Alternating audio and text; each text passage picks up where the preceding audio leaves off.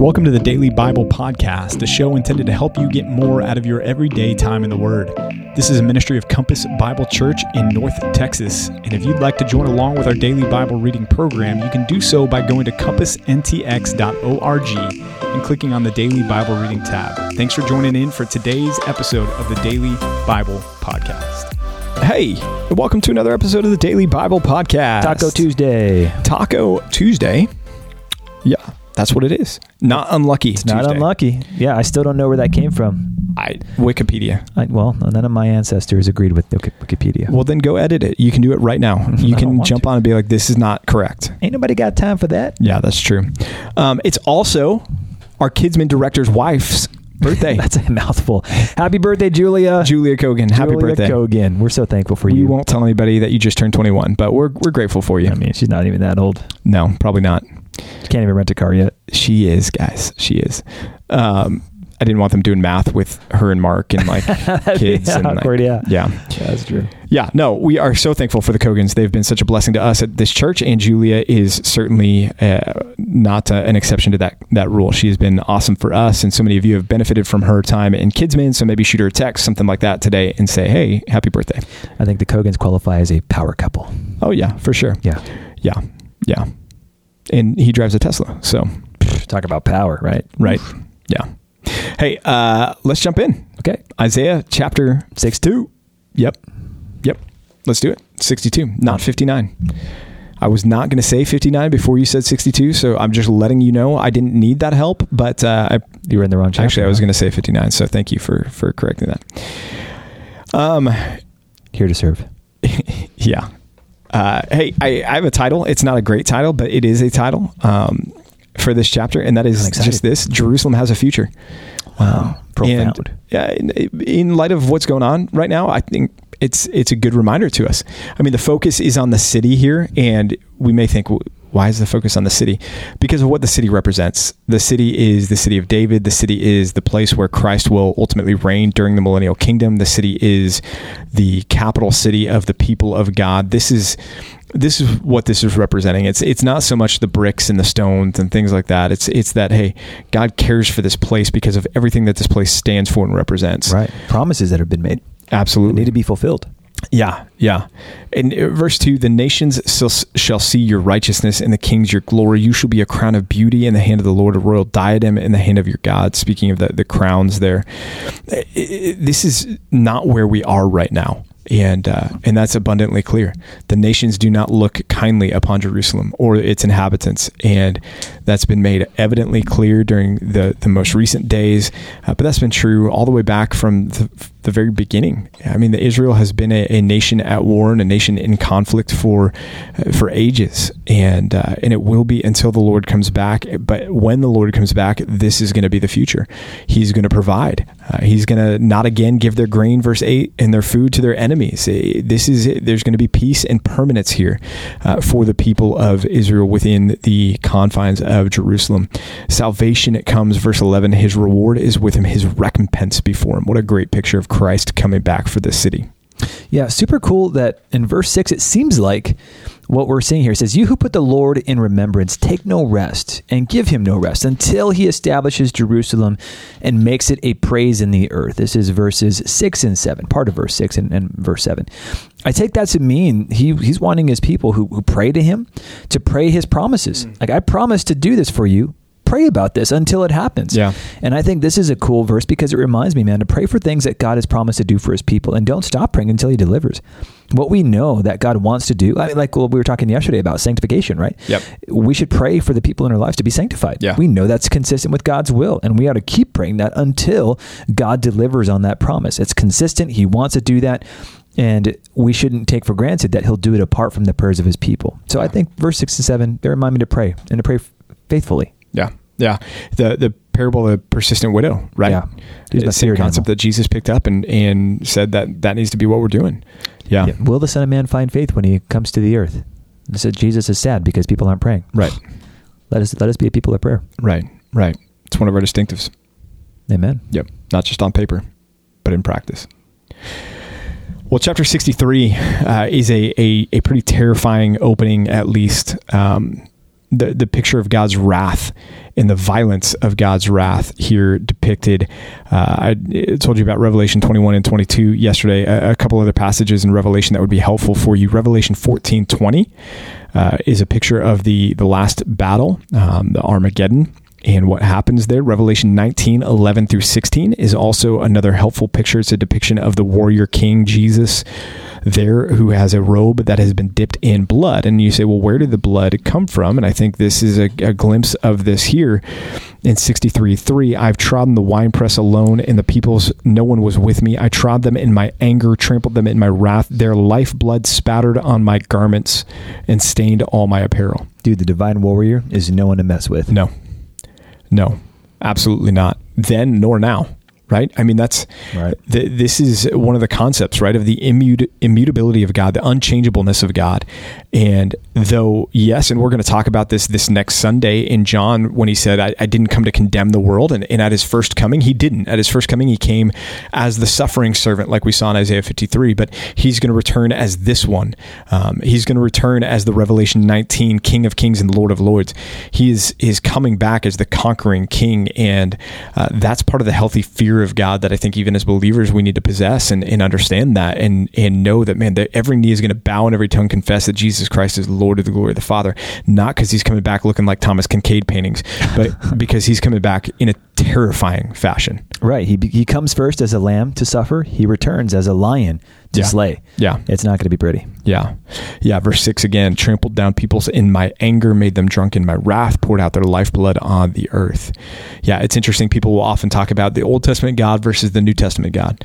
Well, again, Revelation 19 bridges that gap for us and reveals to us that this passage here is not talking about Yahweh, but this is the New Testament. This is Jesus that we're depicting here, the one that's been given the authority by the Father to judge. Yeah. And he's the one that's going to be doing this.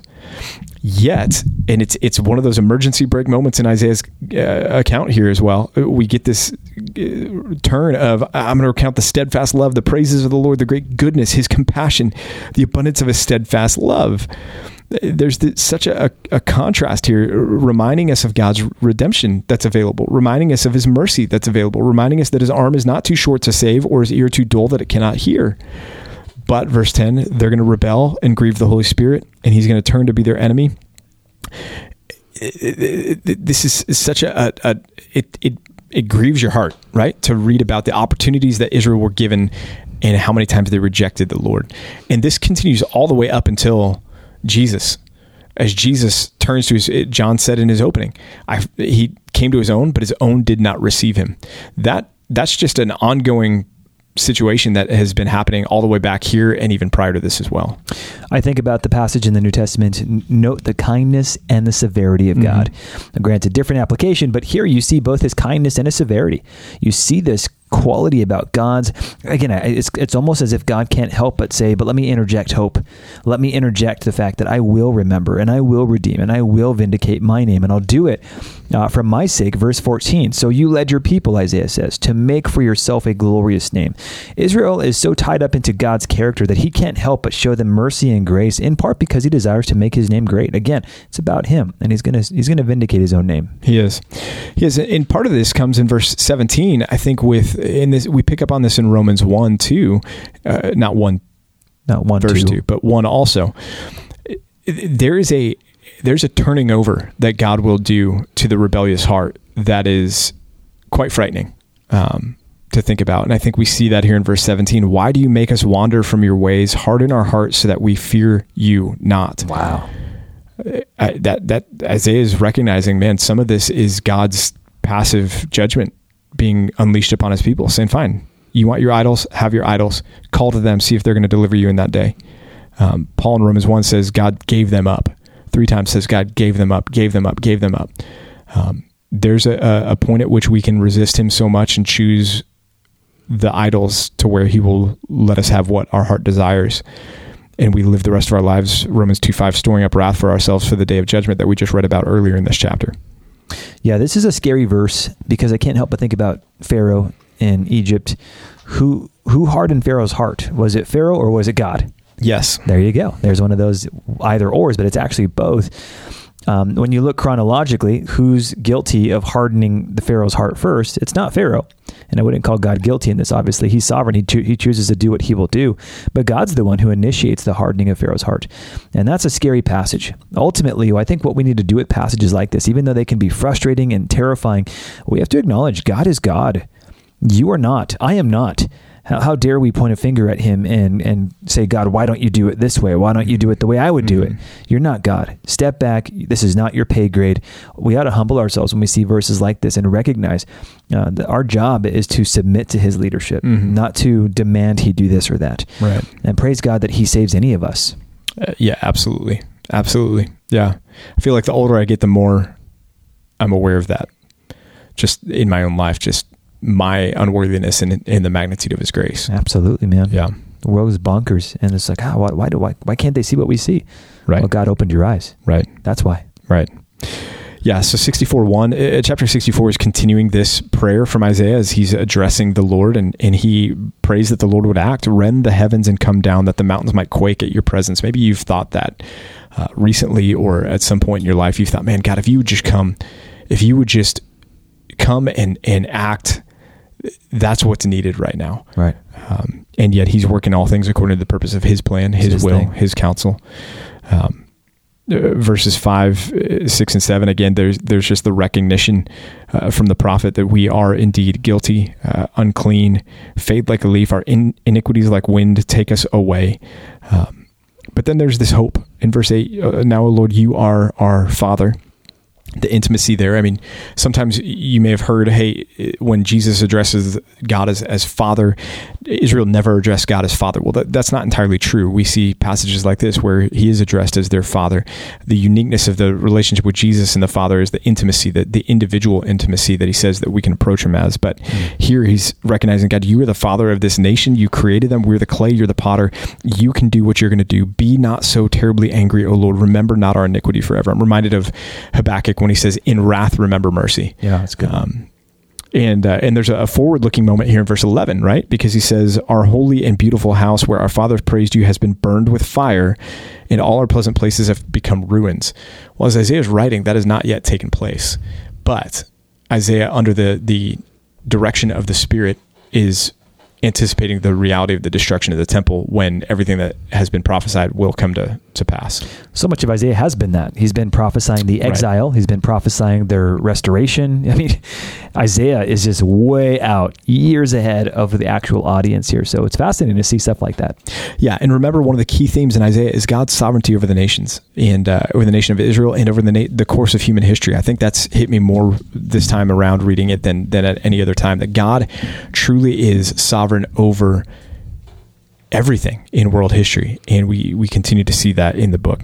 Amen.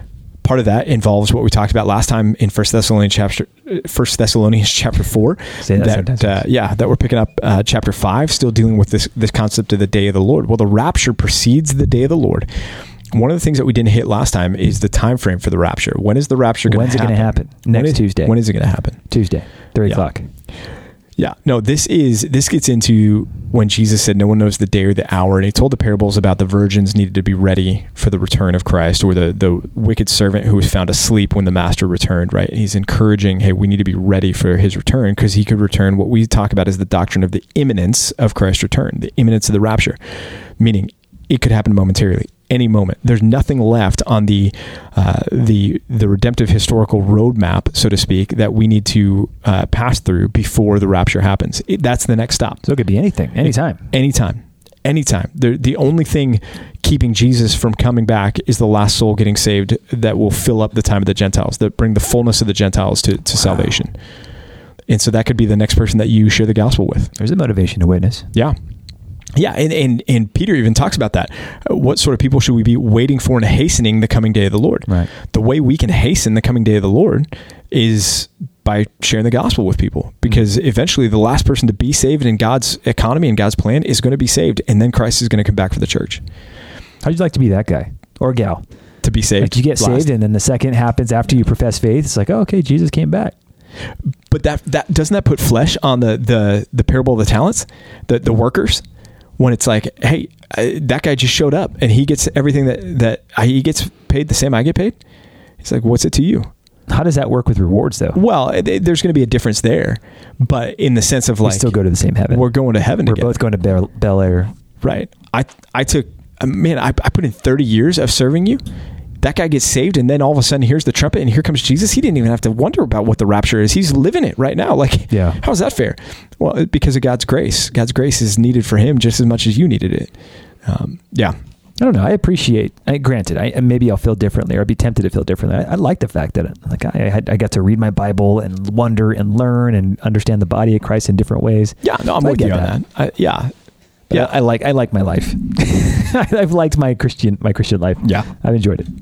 Well, driving that fancy car that you drive, I imagine. Hey, I don't boast about my 2013 Honda Civic, but it's pretty. I know you've got that "My Real Treasures in Heaven" bumper sticker on the back of the car, but I don't believe it, man. I just got hydraulics installed. Did you see that? Yikes! Hey, let's talk about the day of the Lord. And the day of the Lord, we've picked up on it in the Old Testament and the prophets already, some, but this is the time of judgment. This is the judgment day. And it's going to come in a sobering and shocking way. The rapture is going to happen in a shocking manner, and so is the day of the Lord. While people are saying there's peace and security, then sudden destruction will come upon them as labor pains come upon a pregnant woman, and they will not escape. But you, church, you're not in darkness for that day to surprise you like a thief, for you're all children of light, children of the day. And so there's this idea, he says in verse 6, let us not then sleep. We need to be ready for the return of Christ and the inauguration of the end times. We need to be ready, church, for that. I'm not going to scare tactic or cause you to say, hey, I need to show up with my tinfoil hat next week or anything else like that. But you need to be ready. You need to live ready, right? I mean, I think it's John talks about in 1 John, not shrinking in shame at his return. Mm-hmm. Man, that's such a helpful thought. And what does it look like? What does it mean to live ready? That everything that you do, no matter what, you're ready that Jesus could show up then, and you wouldn't shrink from shame because you're not being found doing what pleases the Lord in that moment. Right. And not that if we're glorified, I don't think there's that sense of, regret in the sense that we might know it today, but there is that sense of, man, I could have gotten more rewards. I could have been further along in my walk with Christ. Yeah. Be ready. That's a good admonition. Yeah. Because the encouraging promise is, verse 9, God has not destined us for wrath, but to obtain salvation through our Lord Jesus Christ, who died for us, so that whether we awake or asleep, we might live with him. And so therefore, encourage one another and build one another up just as you're doing. And even there, church, right? He talks about it. Peter talks about what sort of people should we be in light of these things. We should be encouraging each other to be ready for the return of Christ. That's part of the application of this passage. We need to be talking about it. We need to be encouraging each other with it. We need to be thinking that way. It should season our speech with each other as the church to anticipate the return of Christ, because that's something that we should long for and be ready for. Yeah. And in this final few verses here, one of the things I want to point out to you, and we did a whole conference about this a couple years ago. In verse 14, Paul says, hey, look, we urge you, brothers and sisters, admonish the idle, encourage the faint-hearted, help the weak, be patient with them all. The word admonish there is going to be noutheteo, which is where you might get the idea of nouthetic counseling, also called biblical counseling today. This is not the job of only trained counselors, although that's very helpful and necessary in most regards. But this is for the body of Christ. Your job and my job, all of us, is to admonish the idle, to encourage them, and to encourage the faint-hearted, those who are weak. And speaking of the weak, we're to help those people. We're to be patient with them all. And I think we can all think of people that are weak and faint-hearted and idle. There's probably a million names that come to your mind. Scripture gives clear encouragement to us all who would call ourselves strong. Hey, be strong for the weak. Yeah. Be alongside them. By the way, unless I miss this, I don't want to miss this. Pastor PJ, you could take a seat for this one. Verse 12, we ask you, brothers, to respect those who labor among you and are over you in the Lord and admonish you, to esteem them very highly in love because of their work. Now, one of the things that Scripture does is encourage us, all of us who are part of a body of Christ, to love and pray for our pastor, specifically our lead pastor, but our pastors in general, but to respect them, to care about them, to esteem them highly in our hearts and in our minds because of what they do. It's not because the pastors are some kind of special class of citizen. That's not the case here. But it's the very fact that they represent God's leadership in your life. And it's not necessarily because you like their personality or they gave you a high five that Sunday morning. It's because what they do for you.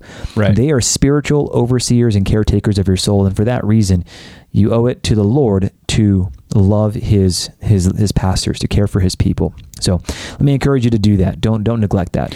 Right. No, that's helpful. I think of it sometimes the way I think of when I'm around a law enforcement officer, a cop, somebody like that, right? Oh, like yeah, that's good. There's a respect and an appreciation for them that doesn't idolize them and make them more than men or anything else like that. But you just go, man, I respect the position. I respect the position, and I know that in my respecting you, I help you do your job well for me, which is in turn good and helpful. So excellent point. Yeah. Hey, we'll catch you guys again tomorrow if the rapture doesn't happen.